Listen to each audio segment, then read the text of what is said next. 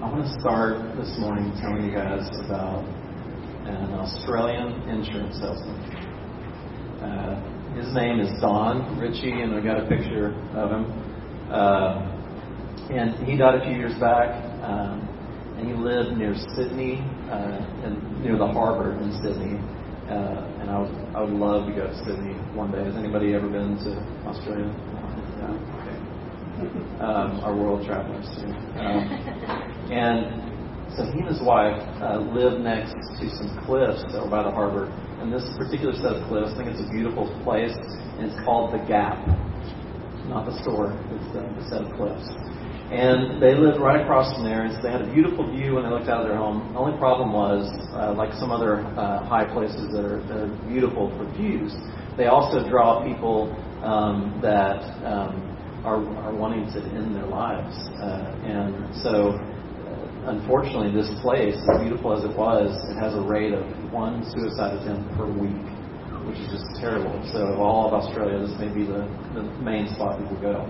And the Ritchie family lived right across the street from the Gap. And so, in the morning, Don would get up, and he would walk over to his window, and he would look out, and I'm sure he'd take in the view, but if he saw somebody walking by themselves or just looking by themselves and standing close to the edge, he would go ahead and make his way outside to see them. And many times, the story goes that there would be people that would be standing, looking down at the waters, pondering what they were going to do, and they would hear this gentle voice saying, "Would you like to come and have a cup of tea with my wife and I?" And they would look, and they would see an old man smiling at them, sort of reaching out his hand. And more times than not, they would join Don, and they would go back to his place, and they'd sit down at the table, and they'd have tea and toast, and they'd have a little conversation about what's going on. Now, there were 160 people that have said that this saved their lives from jumping over the course of several decades.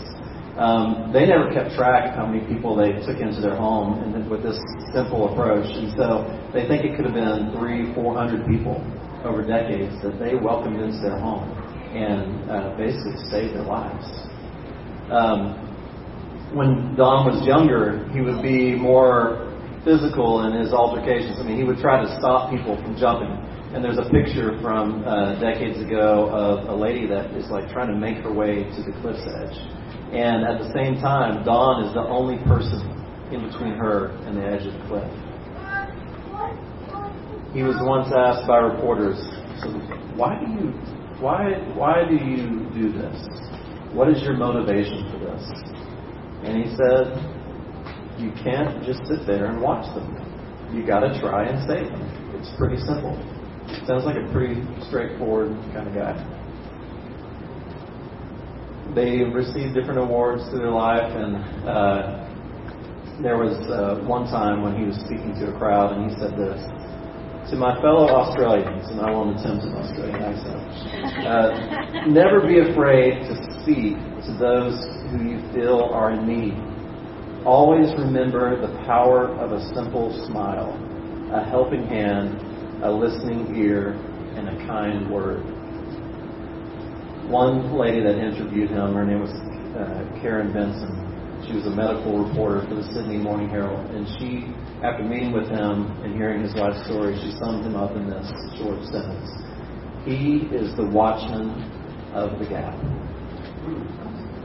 Now, the word watchman, or what Terry read earlier from Ezekiel, the word lookout, is not necessarily a position that a lot of people that we hear about a whole lot anymore. You don't think about it. I mean, we're living in the age of satellites that can track anything. We've got video cameras, and so the great need of the watchman is less than it once was. But still, sometimes there's a need for a physical person being there to watch. Has anyone ever served in the role of a watchman or a lookout or a watchwoman? I actually had a job once as a watchman, a night watchman at a drug treatment facility in Arkansas. And it was for teenage boys. And it was kind of out in the woods, and there were these cabins and stuff. And so they hired young guys to be night watchmen and stay in the cabins with the patients overnight. and it was just like a room full of bunk beds, and there was an alarm on the door, and so I was literally had the opportunity to be paid to sleep, which was really my dream job, John. So the first night, I'm so excited about this. I'm like, I'm gonna get paid to sleep, and I go and I get ready. I'm getting my sleeping bag ready, and there's a kid laying in a mattress on the other side of the room. And he says, during the night we could all gang up on you and just beat you down. And so that night, I lay there, and I did not sleep. I did not get paid for sleeping. I stared up at the ceiling, just wondering what was going to happen to me the whole night, which was much worse than I had anticipated. So I didn't enjoy that job as watchman, but I did it nonetheless. In the scriptures, there are different times when God calls His prophets, the people that He gives the role to speak to the people, His message. And He says, I want you to be my watchman. I want you to be my lookout. And specifically to this young prophet named Ezekiel. Now, I wish I had time to give like this sweeping overview of Ezekiel's life and all the crazy things that happened. But as a young man, Ezekiel lived in Judah when Israel had been divided between north and south, and the north was Israel and the south was Judah. And already in his time, the northern tribes had been taken over by the Assyrian Empire. And different prophets had come throughout the generations warning them, saying, turn back to God, turn back to God. In fact, when Ezekiel was young, he probably heard the prophet Jeremiah speaking in Jerusalem, warning people to turn from their ways. And so in 597 BC, I actually have the dates pretty specific to when these things happened. Ezekiel was one of the young people that was in Jerusalem, that was in Judah when King Nebuchadnezzar of Babylon takes his army in and just takes over. And they take the king and they take the people that have important roles in society and they take them as captives back to Babylon in exile. And so they are disconnected from their home, they're disconnected from their families, they're even disconnected from the place that they're supposed to go and meet with God. And for Ezekiel, that's especially important because he was in the family of priests. His whole job, his whole role in life was to be a priest in the temple at Jerusalem. And now he's been taken away from that. He's disconnected from who he was, his identity, his role in life. And so God says, Ezekiel, you are going to be my spokesperson, and in particular, you are going to be a watchman for my people. And so I want to look back at the verses that Terry read from Ezekiel, and I'm going to read from, we're going to look at the NIV, which we've got on your seats if you need a Bible, but you can also look on the screen. I'm going to read the first 7 verses of chapter 33. The word of the Lord came to me. Son of man, speak to your people and say to them, when I bring the sword against the land, and the people of the land choose one of their men and make him their watchman, and he sees the sword coming against the land, and blows the trumpet to warn the people, then if anyone hears the trumpet but does not heed the warning, and the sword comes and takes their life, their blood will be on their own head. Since they heard the sound of the trumpet but did not heed the warning, their blood will be on their own head. If they had heeded the warning, they would have saved themselves. But if the watchman sees the sword coming and does not blow the trumpet to warn the people, and the sword comes to take someone's life, that person's life will be taken because of their sin. But I will hold the watchman accountable for their blood. Son of man, I have made you a watchman for the house of Israel. So hear the word I speak and give them warning from me. The role of a watchman is pretty essential, especially in that time. And even though these verses, especially when we read the Old Testament, there's lots of blood and sword and this kind of thing, but this is what these people had lived. This is what they had experienced. They were very familiar with exactly what he was talking about. And they knew that the role of watchman could mean life or death. Just a few minutes to give them a chance to escape or a chance to set up defenses to defend themselves. And if that watchman didn't fulfill his duty, then they were done for.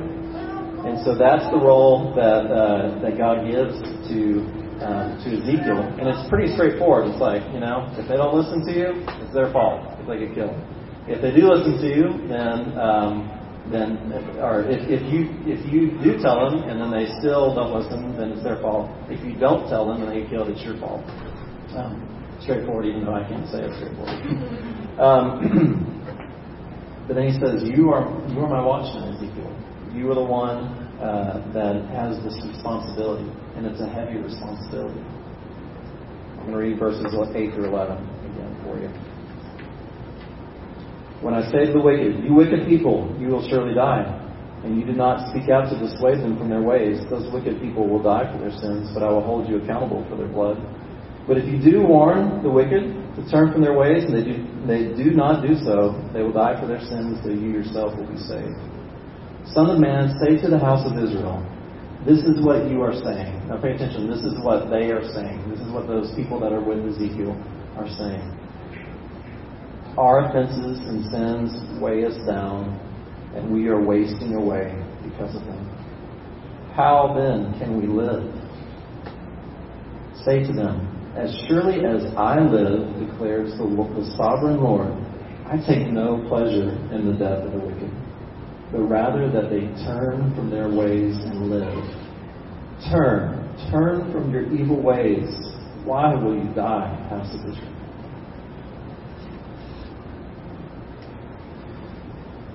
You can see that the warning that God tells Ezekiel to give, it's a moral warning. It's one that's talking about the way that they're living their lives. It's not just an approaching army coming.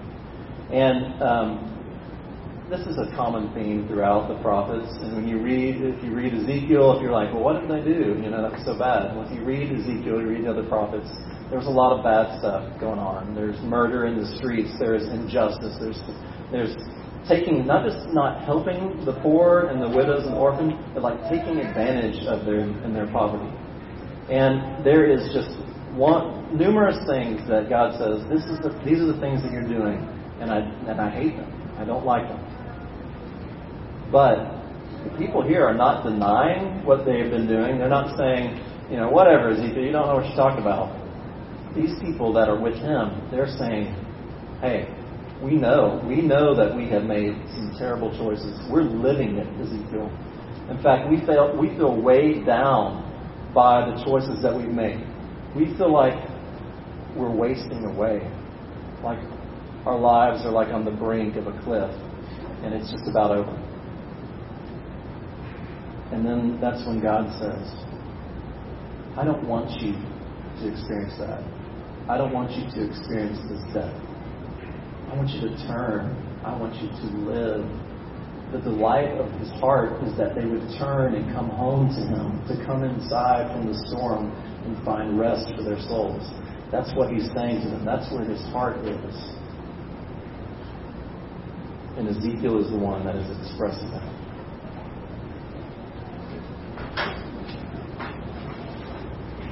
There are a lot of warning cries today, and it's not just about the hurricanes that have been coming and hitting our country.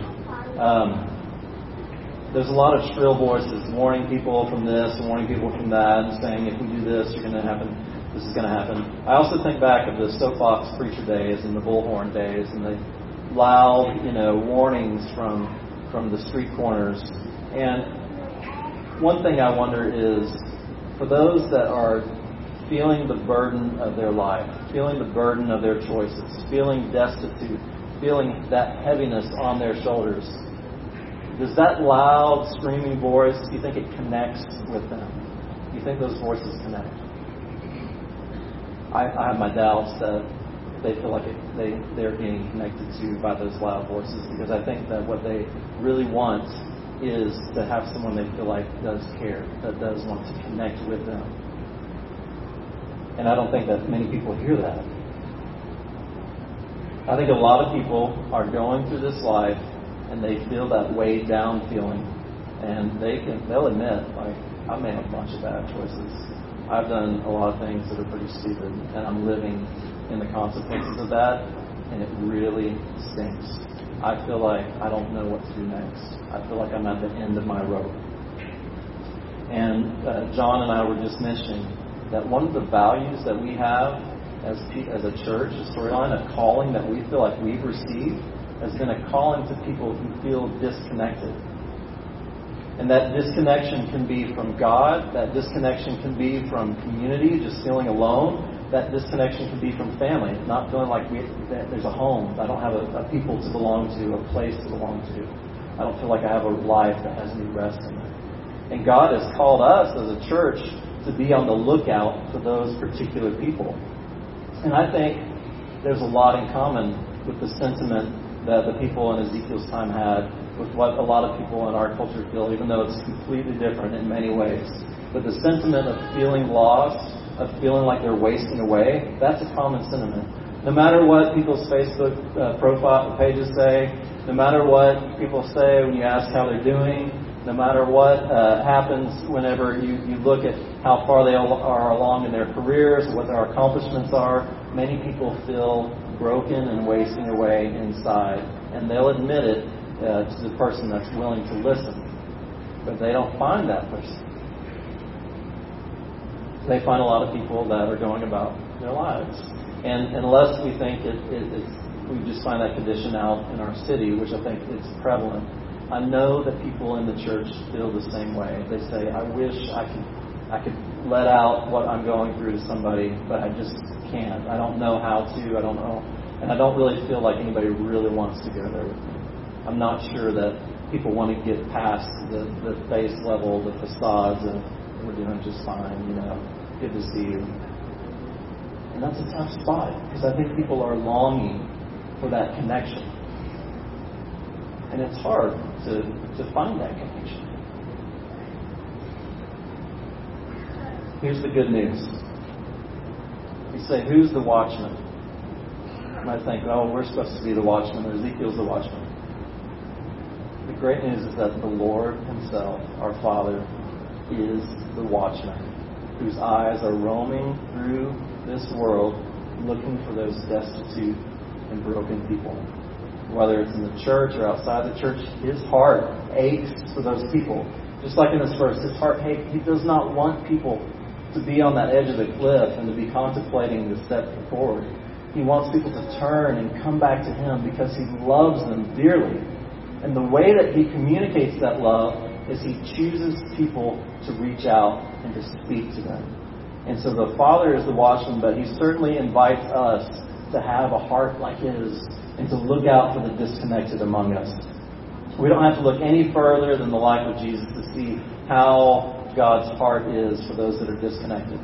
And you could choose a number of stories. I just want us to remember the story of Zacchaeus. Zacchaeus, again, if you think about Zacchaeus' Facebook page, he could make it look pretty good. He was rich, he had it together, he probably had nice clothes, he probably had a nice place. He probably didn't put on his Facebook page how much people hated him because he had stolen money from them in his tax collecting. He probably had a few friends among the Romans that he could work his way into their favor with his money. But overall, I get the sense that Zacchaeus is not content, that he's lost in this life, despite how he could make himself look good with his money. Because how many people that are completely content are willing, when they hear the spiritual leaders walking into town, are willing to kind of make a fool of themselves and climb up in their nice clothes and get scuffed up into a tree and hang from a tree limb, trying to look, just glimpse the spiritual leader that's coming through. I think that's the sign of a person that's got some desperation. And so I think Zacchaeus felt that. And Jesus, when He walks up to Zacchaeus, He doesn't just look up at him and say, Zacchaeus, you know what you've done? You've been a real jerk. And instead, and I think Jesus has a smile on His face as He looks up at Zacchaeus hanging from the tree. And He's like, Zacchaeus, come on down from the tree. I want to come to your house and have lunch. And that may seem kind of presumptuous of Jesus, like, you invited yourself over, huh? But remember that who you associate with in that time and that culture reflected who you were and what you approved of. And that's why people are always so mad about Jesus hanging out with sinners and tax collectors and prostitutes, because they're like, if you're hanging out with them, that basically means you're one of them, or that they are one of you, and that you approve of what they're doing. And they got this all mixed up. But for Zacchaeus to receive that from Jesus, for Jesus to want to come into his house, that's a moment of belonging.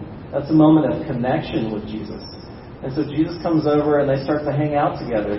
And you can see that turn start to happen in Zacchaeus' heart, where he's been going down one path and now he's experienced something with Jesus. He's experienced a welcome. He's experienced a friendly voice calling down from him saying, hey, let's hang out for a little while. And his heart starts to turn. And I'm sure that they started to talk about life and about everything, about the ways of God in the midst of that lunch. And he says, Jesus, I'm going to sell half my stuff and give it to the poor. And Jesus says, today salvation has come to this house. And I think he was delighted because he saw that turn in Zacchaeus' heart. And he started to see him walk away from the cliff of his own path and say, he's starting to come home.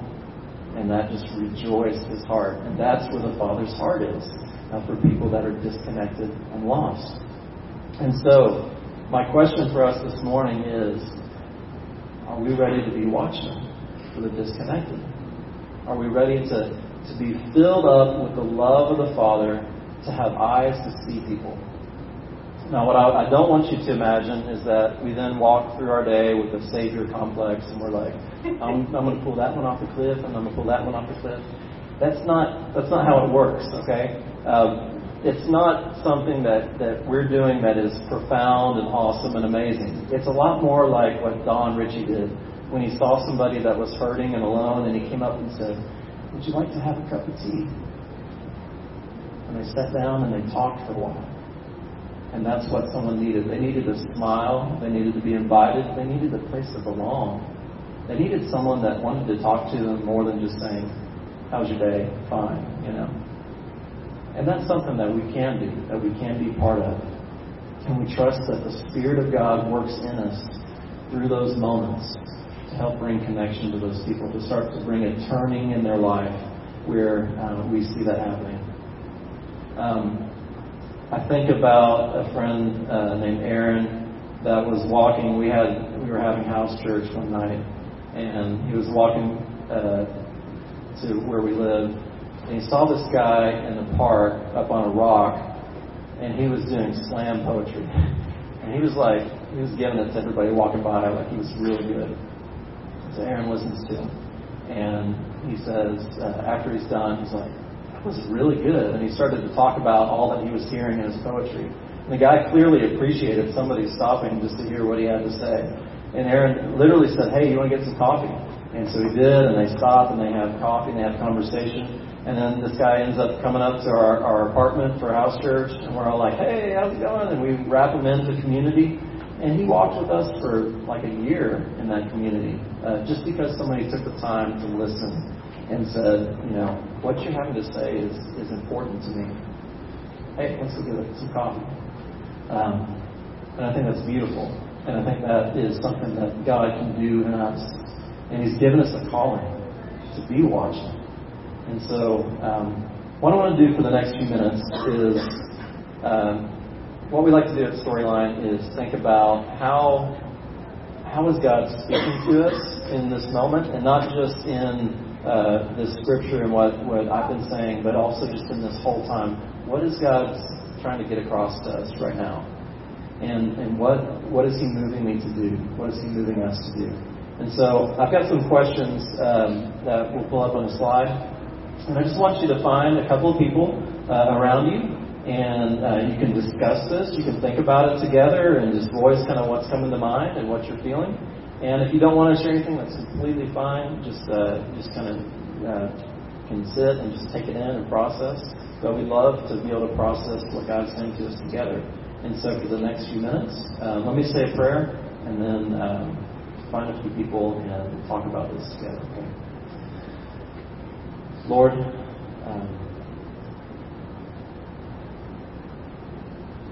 we don't just hear your call, we just see you in the way that you are at work.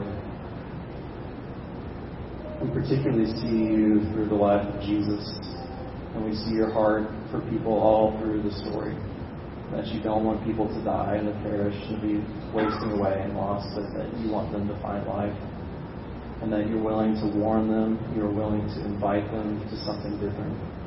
And Lord, we just want your heart to capture us today so that we start to have more of a heart like yours.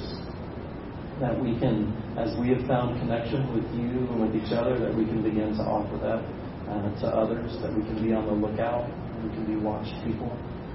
And so, Lord, we lift up this morning to you and ask that you continue to speak to us and enlighten our hearts and move us and change us and shape us, Lord. Help us to turn our hearts towards you today. In Jesus we pray.